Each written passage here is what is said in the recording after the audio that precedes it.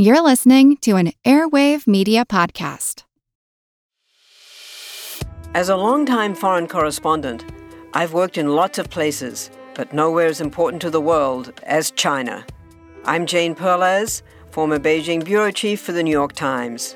Join me on my new podcast, Face Off, U.S. versus China, where I'll take you behind the scenes in the tumultuous U.S.-China relationship. Find Face Off wherever you get your podcasts. Tech moves fast, so keep pace with the Daily Crunch podcast from TechCrunch. With new episodes every day, this podcast will give you a quick overview on everything you need and should know about startups, new tech, regulations, and more. Listen to TechCrunch Daily Crunch now, wherever you get your podcasts. That's TechCrunch Daily Crunch, wherever you get your podcasts.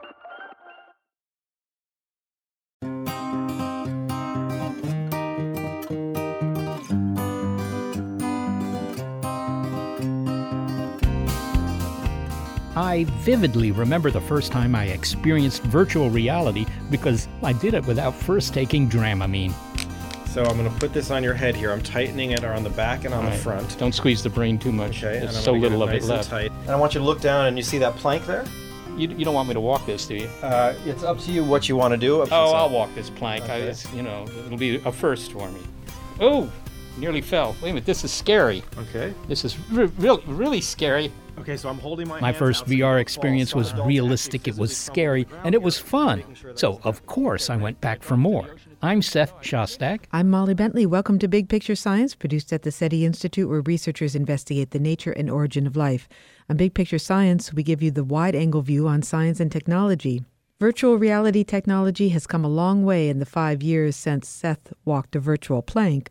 No longer limited to gaming culture or to generating adrenaline thrills, researchers say VR is becoming a powerful tool to strengthen personal connection and community. In this episode, Seth returns to the VR lab for an experience designed to create empathy. But can virtual reality make us better people? Also, the dark side of VR. And if your brain is already a virtual reality machine honed by evolution, could all reality be virtual? This episode, We Are VR.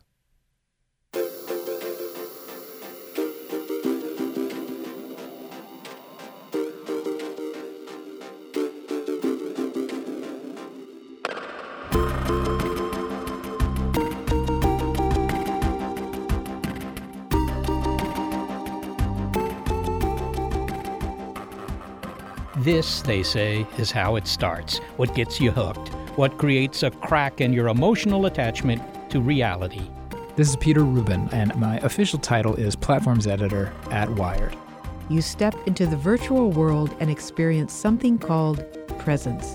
I was in one room of my apartment, and I was using Spaces. Spaces is Facebook's kind of first version of a social virtual reality space. I pulled up a video screen and I sent a video messenger call to my wife. She was on the couch in the living room. She got the call on her iPad, and so the video screen that I saw in VR that was kind of suspended in space, I saw a video feed of my wife. On her iPad, she saw my avatar. So we had a quick conversation, and I was talking to her, and because I had my hand controllers in my hand, I was kind of moving my hands around, and I walked outside. She said, it was unbelievable. I really knew that I was talking to you because not only did it look kind of like you, because I was able to design my avatar to look like me based on my Facebook photos, but she said, you move like you, your head moved like you, and you were using your hands the way you use your hands. She felt as though she had had a conversation with the real me. It's not clear what is more surreal about the future of VR, that having a personal avatar will be considered normal, or developing an emotional attachment to someone else's. But Peter Rubin's realistic avatar reflects what he says is the future of virtual reality, a space for personal connection and intimacy. And perhaps it's not what we imagine if we've seen a science fiction film like Ready Player One, where avatars are limited only by your imagination. People come to the Oasis for all the things they can do, but they stay because of all the things they can be. The movie is set in the year 2045, when the world is on the brink of collapse. People escape to their VR headsets for consolation, choosing avatars that are mostly fantasy. Hulk-like muscles, ninja fighting skills, or even the decrepit corpse-like bodies of zombies. These movie avatars are in a prolonged battle of good versus evil, with all the smash-em-up car chases, explosions, and fire-breathing dragons of a thrilling VR game. Ready Player One was a great book, and it's a fun movie, says Peter Rubin, but virtual reality is no longer limited to action-adventure thrills. It's not that it's inaccurate, it's that a view of virtual reality that's based solely on Ready Player One is just going to be, I think, myopic in a way that's detriment to the cultural acceptance of VR. It's so much broader, and it's so much more intrinsically, this is a strange word to say, but good. There are so many kind of wonderful pro-social applications that to come out of it thinking that VR is a place I can just realize my fantasies and be a superhero who beats the bad guys and gets to the treasure is just a completely retrograde interpretation. Yes, he used the word good with virtual reality. It could be a place to overcome shyness and distance, strengthen our relationships with others, and become happier as a result. Peter Rubin is the author of Future Presence, How Virtual Reality is Changing Human Connection, Intimacy, and the Limits of Ordinary Life. There's a phenomenon in the virtual reality community/industry called presence. And while it was adapted from telepresence, which we all know if we've worked remotely or spoken with someone through Skype or FaceTime, presence in the VR sense means that your brain buys in. Presence means that your reflexes and responses are in keeping not with the real-world environment that you're in, but with the virtual environment that you're in. Describe for us your most, I would say, emotionally attached or visceral moment in virtual reality. Can you share with us an experience that you've had? A good example, and this is kind of a variation on a first experience with presence that a lot of people have had, is I was in a VR experience that was based on Philip Petit's walk between the two towers of the World Trade Center in the 70s. So I'm standing on the edge of one building, and I see the tightrope. I see the line stretched out ahead of me to the next building. And in the real world, someone had stretched a cable across the floor. So when I put my foot down on the rope, I would feel the rope and I wouldn't necessarily feel the carpet that was on either side of the rope. So even the kind of real world tactile cues weren't doing anything to remind me rationally that I wasn't where my virtual environment was telling me I was. Did you walk the rope? So I walked the rope. Oh, and when I tell you that it's difficult to take that first step, let alone the second and third, when they bring wind into the mix, and there are these kind of outside of VR, the bells and whistles, some people call them 4D, and they're gimmicky. But when they're done right, they pile on the presence and they give you these real-world tactile sensations that go beyond what you can get in VR. And it makes for a state of almost total paralysis. You're speaking with someone who has experiences vertigo up in buildings that are more than like 5 flights. Did you feel that? I did not. It's not to say that vertigo wouldn't kick in if you stood on the edge of a building in VR, but that is to say that some of the common culprits of what's called simulator sickness have been, to a large degree, solved. These are things that are due to kind of technical issues like latency, which is the lag between when you move your head and when the world that you see catches up with your head movements. That has been not completely done away with, but minimized to below 20 milliseconds, which is kind of this magic threshold for it to be indistinguishable for you. Now, you talk about the concept of presence, and how is that different from something you describe in the book, the conversion moment? What is that? The conversion moment is what happens when, in virtual reality, people accept their virtual surroundings as real. They click over to saying, well, this is where I am. So the rational brain turns off and you no longer are aware that you're wearing a headset and you're participating in this simulation? It's not that you're not aware you're wearing a headset, and it's not that you're not aware it's a simulation, but the reactions and your internal calculus is governed by the virtual surroundings, not the real world that you're standing in. Well, let's talk about where the technology is for that to happen. So to have this immersive experience, maybe that's another word that you use, the virtual world needs to be more than a simulation of the real world visually. right? You That's also have absolutely to right. feel something, and you have to feel that other people are there. I mean, there's you sitting here in the studio with me. I can feel your presence. How? Because we're 15 feet apart. So what are you feeling? That's a great question. I feel, okay, I see you looking at me. I can see you moving and maybe reacting, and I just feel that there's a body in the room with me.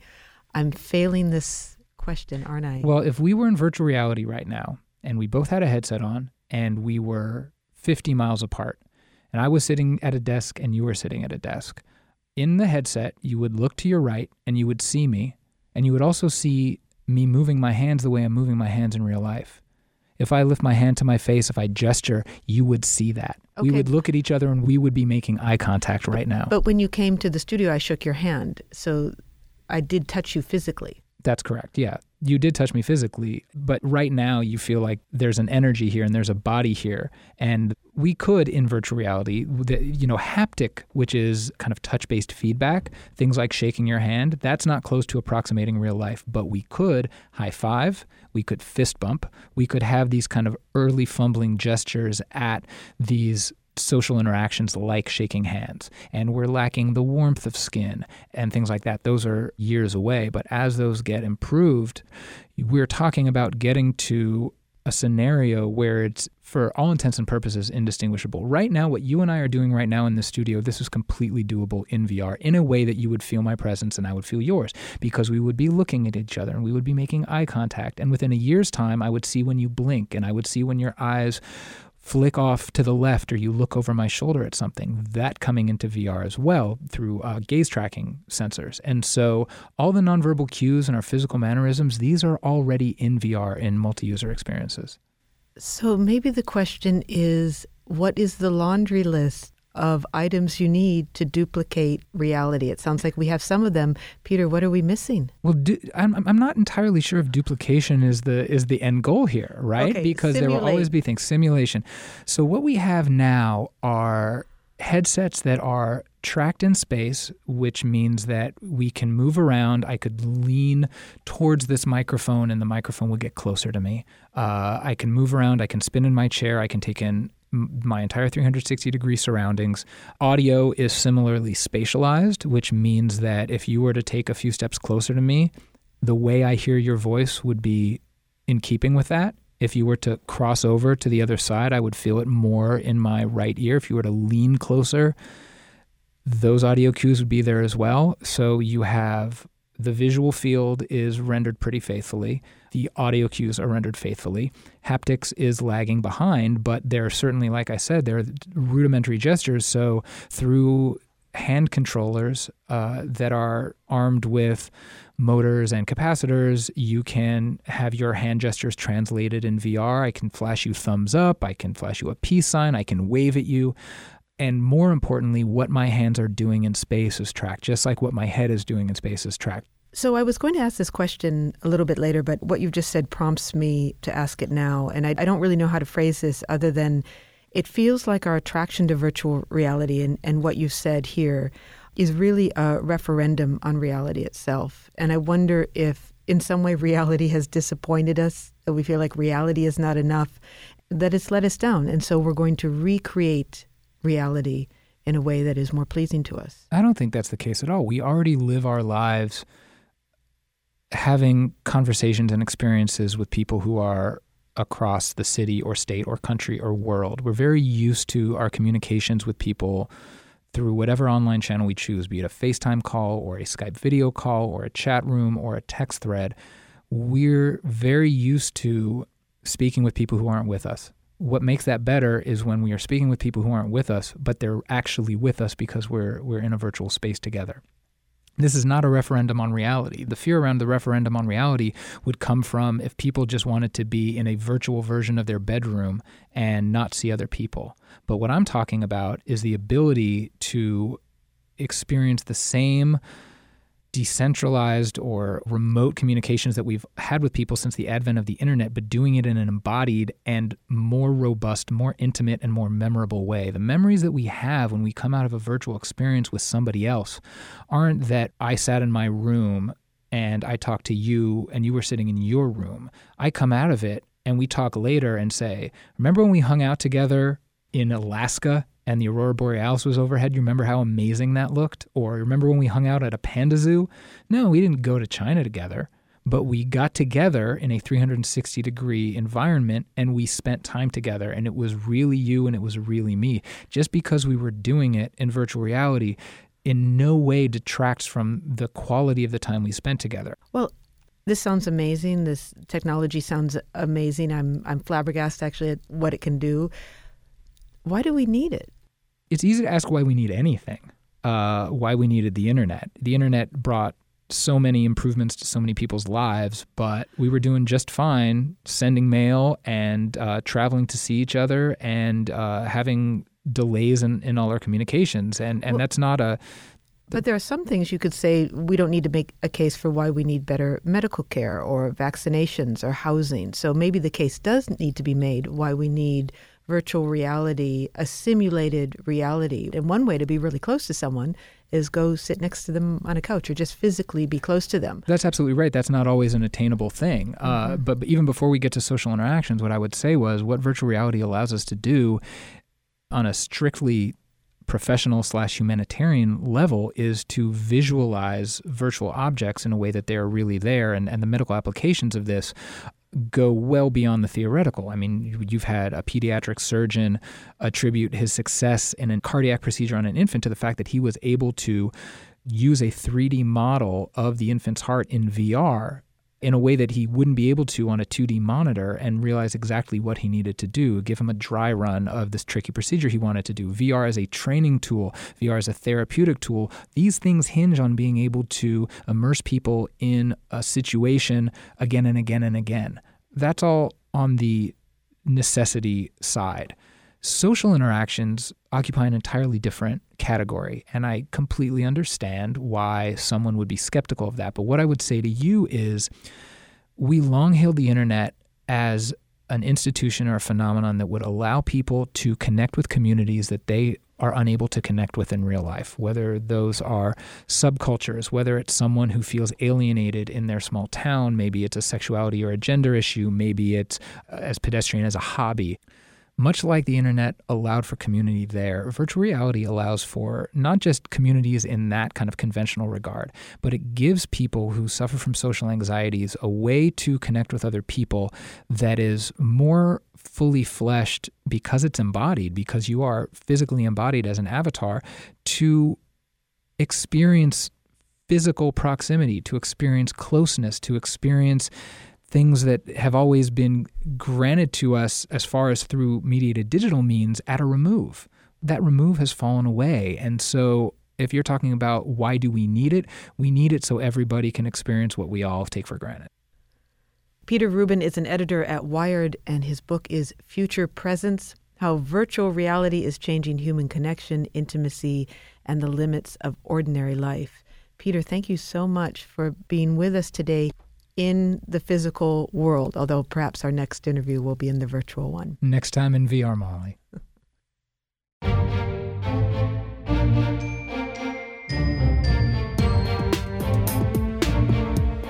Coming up, I venture into virtual reality for the second time and find out whether VR can not only make us happier, but more empathetic. It's We Are VR on Big Picture Science.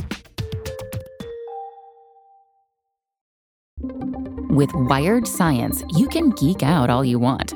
It's a podcast for anyone obsessed with math, science, space, biology, or technology. And it provides in-depth coverage on current news and discoveries. From strange diseases that turn your tongue fuzzy to tech that'll help crops grow from space.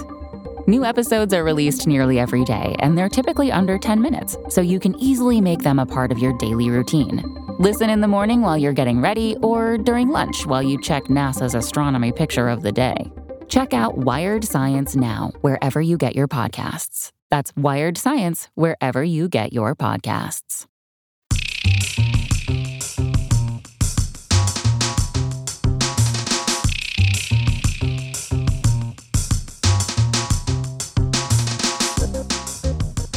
Journalist Peter Rubin explained the concept of presence in virtual reality. Well, I've reached presence. It was during my pirate days of yore at ye ol' Stanford Virtual Human Interaction Lab. Rather, it was a day of yore in 2013 when Professor of Communication at Stanford and Director of the lab, Jeremy Bailenson, asked me to walk the plank. Avast. Take a step backward then. All right. And I want you to look down and you see that plank there? I do. What I see is what looks like a 10-inch wide wooden plank. It looks like it might be pine. One of the easiest ways for someone to experience what presence is when you're standing on the edge of a building or you're asked to walk across a plank. Take a step forward toward it. Okay. Right? Oh, nearly fell. Wait a minute. This is scary. Okay. This is really, really scary. All right. Now, Cody, hit the boom. Oh. Not so good because this giant pit opened up all around the plank. And the person who is putting you through this experience says, lift up your foot and take a step forward. Of course, your rational brain is going to know that if you pick up your foot and you take a step forward in real life, your foot's just going to land on the same carpet or floor that you're standing on. But everything else is telling you not to take that step. What I want you to do, just step into that void. Want me to step off this plank into this pit? That's what I want you to do. All right, I'll do it, but only because... Bam! I'm at the bottom of the pit. Very good. No very snakes. Good, very good. No snakes. Hey, that's pretty impressive, Jeremy. So you were very brave, and we applaud you for doing that. Very good job. It was 5 years ago that Seth walked the virtual plank. That's right. Well, that experience became a constant preoccupation, a kind of a plank constant. Jeremy Bailenson said that since then, VR technology has become more affordable and its application has matured. It can be used to address complex social problems. Because virtual reality provides a unique, visceral experience of being in someone else's shoes, says Dr. Bailenson, and his study suggests that virtual reality can build empathy and influence behavior in the real world. He's outlined the results of his studies in a book, Experience on Demand: What Virtual Reality Is, How It Works, and What It Can Do. Seth returned to Stanford to take Dr. Bailenson's latest VR experience called Becoming Homeless. Jeremy, good to be back here. Seth, it's so great to have you back. I've got fond memories of standing in our lobby 5 years ago, having a really neat conversation with you, so welcome. So it's been a number of years, as you mentioned, Jeremy, since I did this. How has the technology changed since then? What's changed is actually not so much the quality of the experience. So when you were here, the goggles cost $40,000. Now they cost a couple $100, but they were still as good back then in terms of the overall feeling presence. What's changed is the scale. There's millions of these goggles out there as opposed to hundreds when you came here the last time. And so what I'm seeing sociologically is the companies are shifting a bit away from games. Now they still have their video game divisions, but they're starting to have more divisions based on education and about VR for good and other use cases that are outside of entertainment. Now I'm going to be putting on one of these VR headsets. It looks like something from a science fiction movie. Jeremy's getting one off the wall. What you're about to do is probably the most studied piece of VR content perhaps in history. Fernanda Herrera, who's a PhD student in the lab, has been studying this for years. We have got thousands and thousands of data points of people who have gone through this experience. The question we're asking is, can a virtual reality experience reverse what's known as the fundamental attribution error? Coined by Lee Ross, a Stanford psychologist decades ago, the fundamental attribution error states that when something bad happens to you, Seth, I blame your character. When something bad happens to me, I blame the situation. And all of us do this. We blame, people for their mistakes, and we blame the situations for our own. How do you reverse this heuristic that people tend to do, this bias? And so this experience is about becoming homeless. It's free to download in a variety of places, for example, on Steam. And it's designed to show that for some people, the journey to becoming homeless isn't about who they are, but it's about situational factors. So you're going to sit down and you're going to experience this change from having a home to losing one. Put these on, please. All right. See these guys? I see these guys. I'll just grab those. All right. He's handed me a couple of controllers you'd have in a video game or something. So the virtual reality has begun, and I'm sitting in what looks like either my house or an office. And I guess it's a house because it's got a sofa, it's got a few books and a bookshelf. There are things on the desk that are important. An eviction notice to vacate. Listen, I know you're having trouble making rent. I understand you're in a difficult situation, but I need someone that can pay. And if you can't, then you need to vacate. I'm being told to vacate, so I suppose I didn't have the money to pay the rent. While you look for a new place, you decide to sell objects in your apartment to make money for rent. You have enough time before eviction to sell 6 items in your apartment. Choose the items now. Okay, I'm going to choose an item. What am I going to choose? I choose that picture of a flower on the walls. So that's gone. Please choose an item. All right, I'm going to choose a bunch of books over there. Well, there's a laptop here. There goes my laptop. Hey, you owe me way more than this. I'm sorry, but you're going to have to leave. Uh-oh. Somebody came to the door and kicked me out. The title of my book is called Experience on Demand, and the reason I came up with that title is that the smart way to think about VR, in my opinion, is to treat it as an actual experience. It's not a media experience in the sense of how the brain responds. The brain has not yet evolved to understand that this isn't real.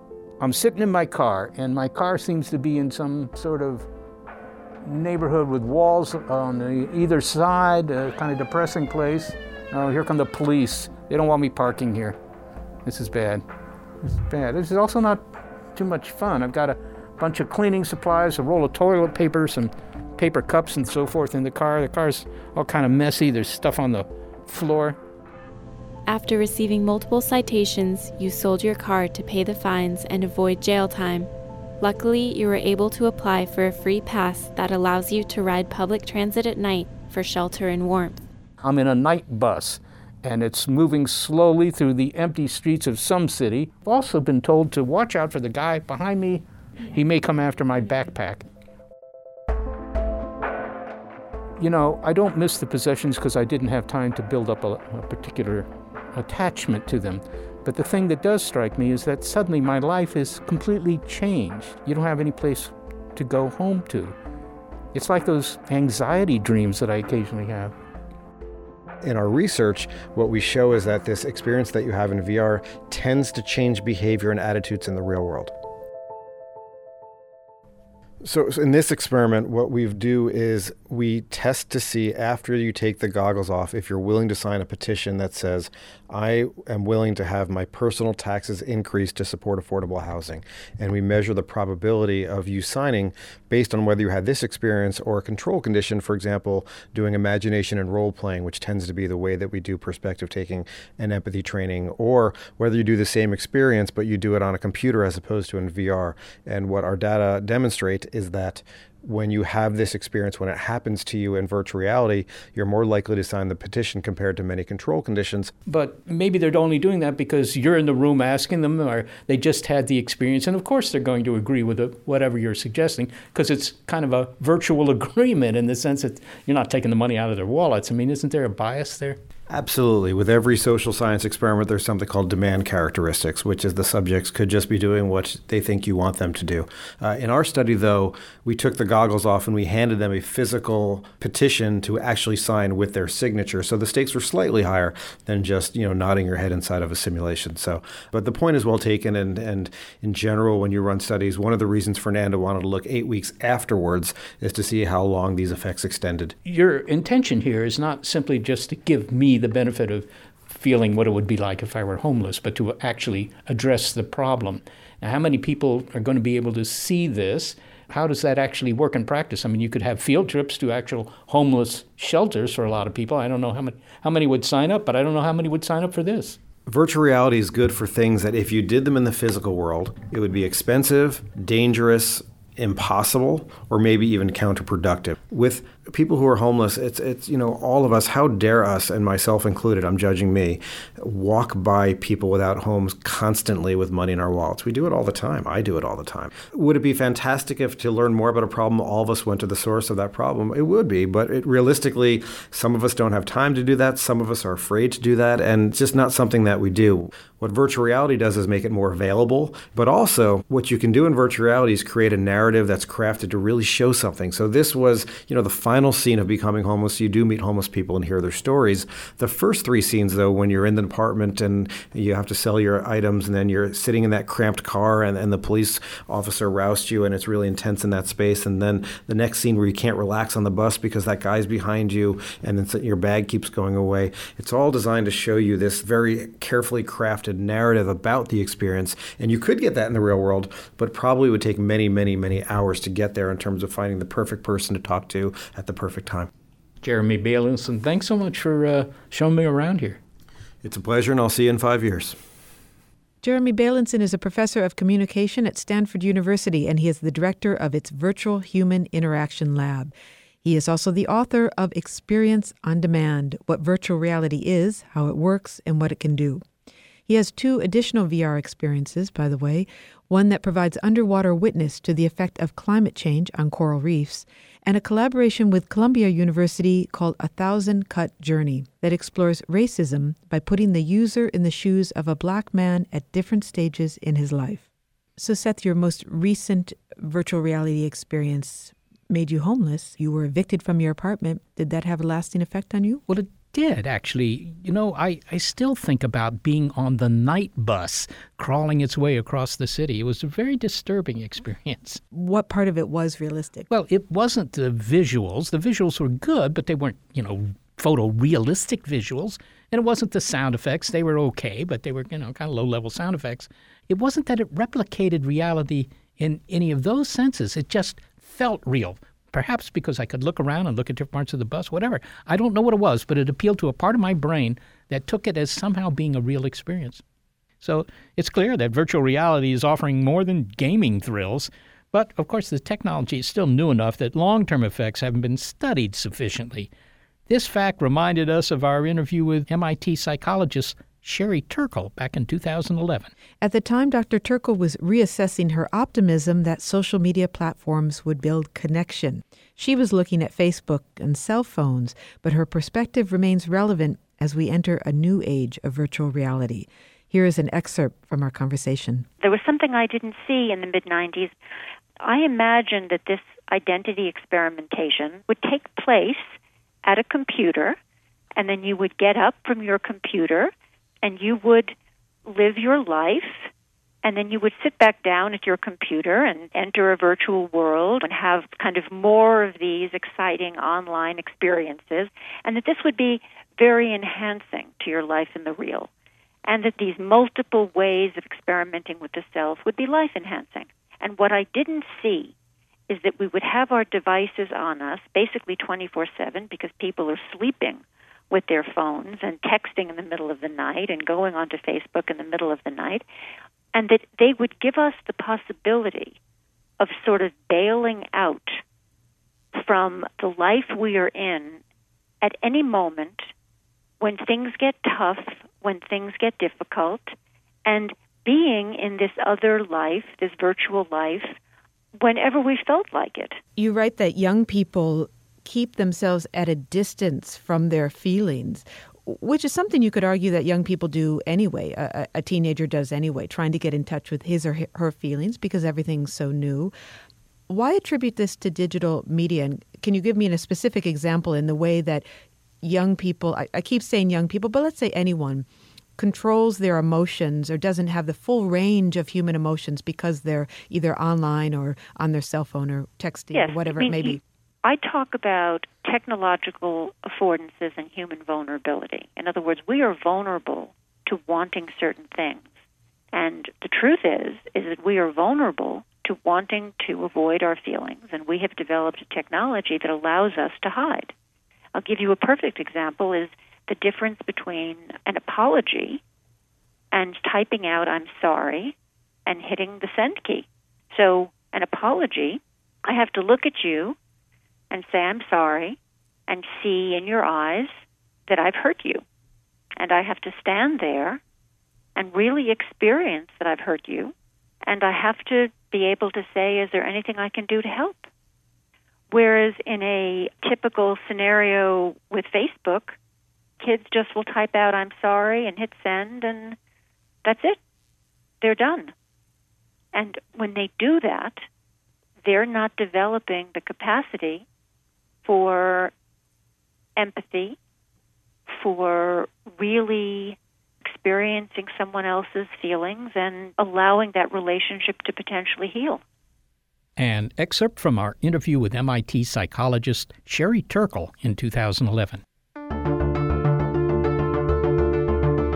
Coming up, the dark side of VR and what happens when VR gets even weirder. Plus, a philosophical conundrum. What if you're already living a simulation created by your brain? It's We Are VR on Big Picture Science. A lot happens every day. Cut through some of the noise by listening to What's New with Wired, a podcast that provides in-depth coverage on technology and culture. With new episodes released every weekday, you can catch up on all the major events you missed. From AI developments to business updates to new scientific theories, it helps you make sense of what's happening in the world. Plus, each episode is usually pretty short. You can easily squeeze it in on your way to work or during a lunch break. So stay updated with the award-winning journalism from Wired. Listen to What's New with Wired wherever you get your podcasts. That's What's New with Wired wherever you get your podcasts.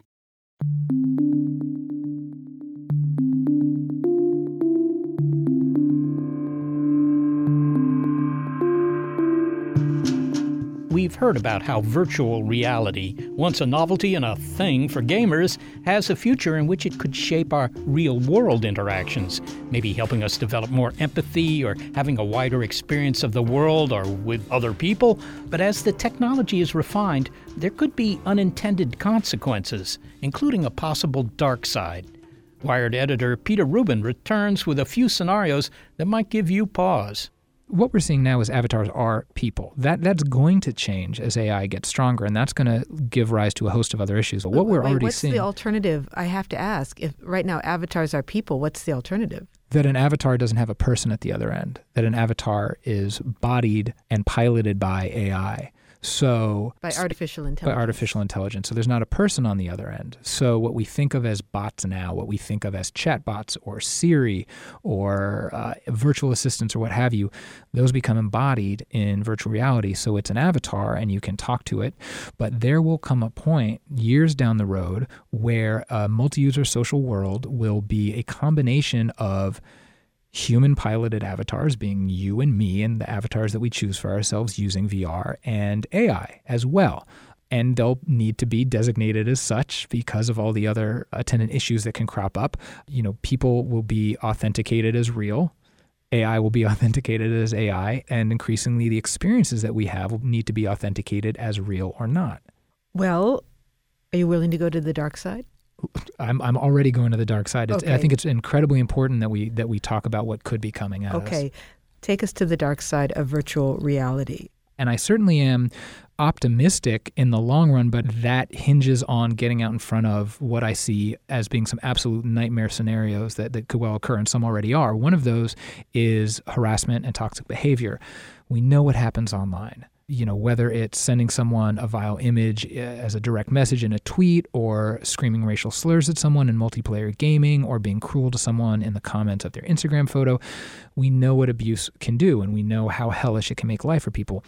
You bring that into VR where avatars are embodied and personal space exists. It's not just a troll 1,000 miles away screaming in your headset or sending you something incredibly mean-spirited and hateful as a direct message. It's them walking up to you, and it's them sticking out their hands and groping you.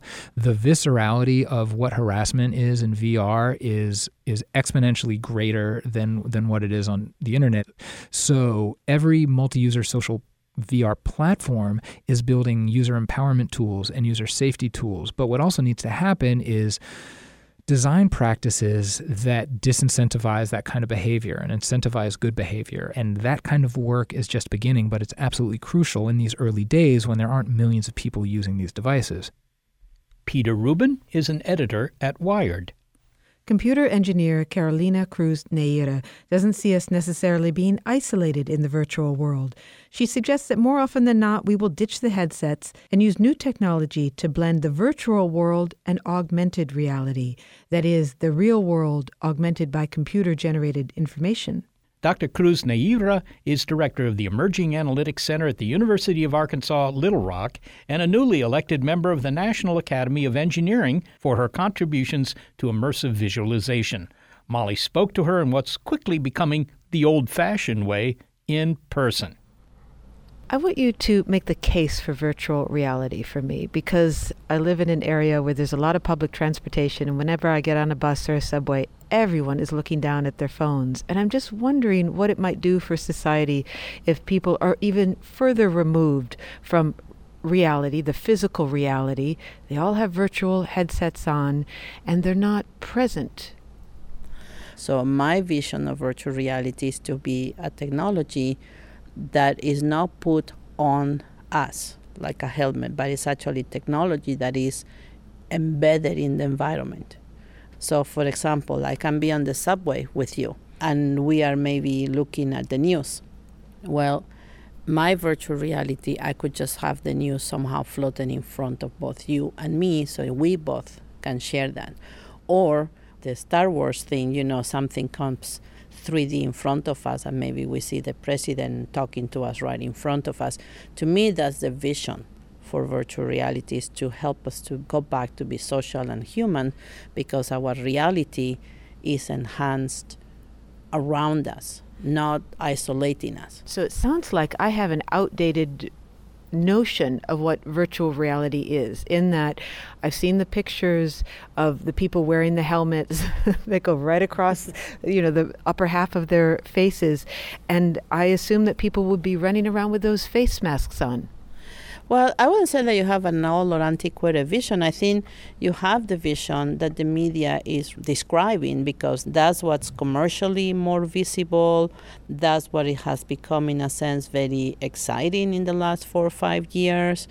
I personally, and I have been saying this since I was very young in the early 90s, I do not envision a scenario where we're having dinner as a family, mom, dad, the kids, maybe grandma and grandpa are with us in the dinner. I don't envision a scenario where we all stand up from the dinner table, sit down in the living room, and we stick helmets on each one of our heads. No, what I vision... don't envision that. I know, what I envision is that we're all eating dinner and we all have our helmets on, and one person is eating dinner in France and another person is down in Texas and someone is somewhere else. But you're saying that's not what you see happening. I don't envision that. I mean, I do envision something that, again, the space, our dining room, our living room, will create the illusion that we are maybe in Paris or in Texas or in Timbuktu. I mean, we are, for example, right now developing in my group a technology that when multiple people look at the same screen, they see different things. So it's the same screen, but you might be looking at a tour of Paris, and I might be looking at a safari in Africa, and somebody else might be climbing the Everest. But we are all looking at the same screen. And how does that support your theory that this is going to be used for enhancing our social interaction? Well, because now I'm coming back to the old ways where I was dialing a phone and I was talking to somebody on the phone, in a different manner. I can say just, can I take a minute? Can you come with me? Because I'm just seeing the most gorgeous giraffes running around or something. So you can hold on your Everest climbing and then come and join me in Africa. But I will see your face, you see my face, we see each other, we're pointing together, and we are having a very direct social interaction. And then at the end of that, you might say, this is super cool, but I was almost getting to the tip of the Everest. So can you come with me and see what it looks like? And then I'll be, okay, well, I'm going to hold my safari right here, and I'm going to go.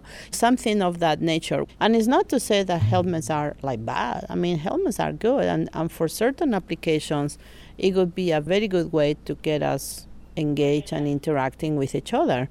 But in some other situations, we still need to be our physical selves within the virtual reality. And that's, to me, the big issue, that we are, by default, in a sense, removing our physical self when we talk about virtual reality. And we become something else. We become nothing, because most of the times you put your helmet and there is nobody, there is nothing. It's just this sort of ethereal being floating in the virtual space. Or you become something else because you get some cartoonish-looking avatar that obviously is not you. And again, in some applications, that is acceptable. That is fine. That is okay. It's not a problem. But it's not for all of them. That's my issue. Well, Carolina Cruz Neyra, it's very nice to talk to you in person, and perhaps in the future we will have a virtual reality discussion. Thank you for being with us. Okay, thank you. Carolina Cruz Neyra is the director of the Emerging Analytics Center at the University of Arkansas, Little Rock. Well, it sounds like there will be lots of flavors of virtual reality, straight up, with or without a headset, with or without augmented reality or artificial intelligence. It sounds futuristic and, well, personally I find it a bit scary, like walking the plank. But maybe I shouldn't because, well, perhaps we're already living in a simulated world. Your brain, honed by evolution, uses the information collected from your senses to create, inside your head, a model of reality. So we leave you with a few final mind-blowing thoughts about what's real and what's virtual from Thomas Metzinger, a philosopher of mind and cognitive science at Johannes Gutenberg University of Mainz, Germany. We spoke to him via a non-virtual platform, Skype. Well, what we call reality in everyday life is just phenomenal reality. It's the conscious model of reality that our brain constructs with 3 spatial dimensions and time running in one and time flowing in one direction. And you ask any physicist and they tell you that reality is completely different.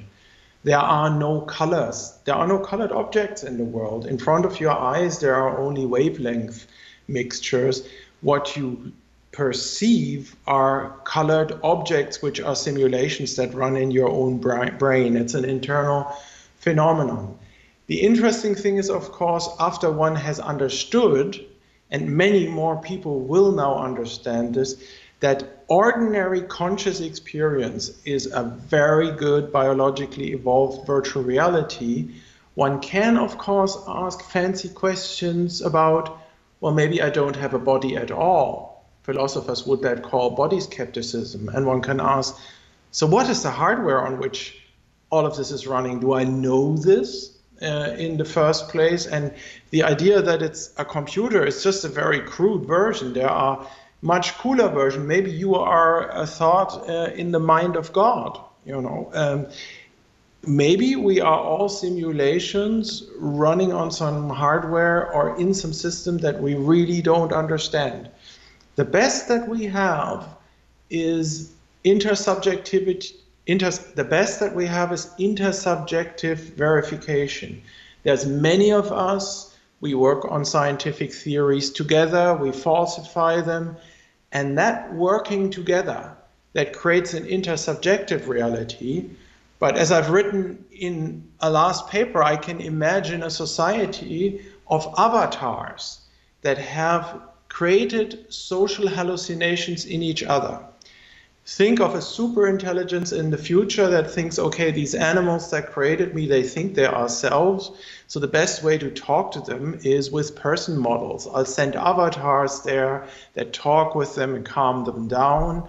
And then suddenly you have thousands of avatars that are actually interfaces used by artificial intelligence systems. And they have learned how to create an other minds illusion in human beings, how to make us think there's really somebody there. But then the next thing happens, these avatars cause other minds illusions in each other. And then a virtual society would emerge in virtual reality with non-biological creatures. You would have a virtual kind of intersubjectivity. And maybe, our own world is a little bit like this now. Most of us have a strong intuition that what we do in the real world matters more and matters in a different way than what we might do in a virtual one. Is the real world, this is, of course, a judgment call, but that's what philosophy is about, I suppose. Is the real world actually more important than the virtual world? With this situation in which everybody can enjoy virtual reality 24 hours a day, maybe they don't do anything to improve the real world. Well, the question is, what would minimize the overall amount of suffering in the universe? That would be good. And virtual reality certainly is a consciousness technology, and maybe we can develop very clever new ways of alleviating human suffering, of having wonderful, positive new states in consciousness. But the danger is, of course, that we neglect the real world. And through neglecting the old-fashioned physical, biological world, we indirectly create a lot of suffering. A related question is, should the same ethical rules apply in VR as in everyday life? In today's, shooter games, you can kill people for fun. They don't apply. But maybe in that immersive format, we should apply the same rules as in everyday life, because it might psychologically change the self-model in our own biological brain. It might make us more brutal afterwards.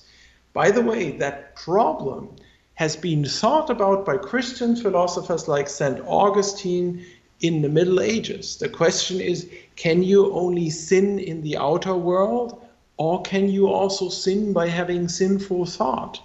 And they thought that if you desire your neighbor's wife, but only mentally, this is already in itself sinful. And VR is something like, it's not only a neurotechnology, it's really a consciousness technology, a mind technology. And I think we must be very careful of unexpected feedback effects. Thomas Metzinger, thank you very much for speaking to us, if indeed it was you speaking to us. Thanks for having me. Great pleasure. Thomas Metzinger is a philosopher of mind and cognitive science at Johannes Gutenberg University of Mainz, Germany.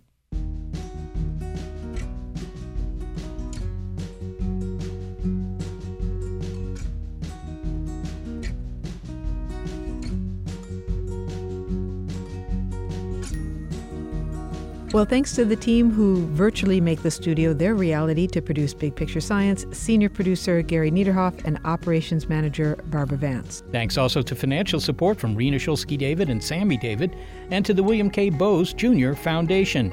Big Picture Science is produced at the SETI Institute, a nonprofit scientific and education organization whose scientists study the origin and nature of life. And a big thanks also to our listeners. You've been listening to an episode of Big Picture Science called We Are VR. And if you'd like to hear more Big Picture Science episodes for real, well, you'll find them in our archive at bigpicturescience.org. You can also find links there to our guests. And if you're a podcast listener but prefer listening to over-the-air radio because you mistakenly feel more confident that it's real, check out the listing on our website of the more than 140 radio stations that carry the program. And if your local radio station is not on that list, well, consider letting them know you like the show. If you never want to miss an episode of Big Picture Science, consider subscribing to BiPi-Sci on iTunes, Google Play, Stitcher, Spotify, and iHeartRadio. You can also find us on Facebook and Twitter, and to reach us directly with your comments, throw in some barely discernible praise, and then email it all to bigpicturescience@seti.org.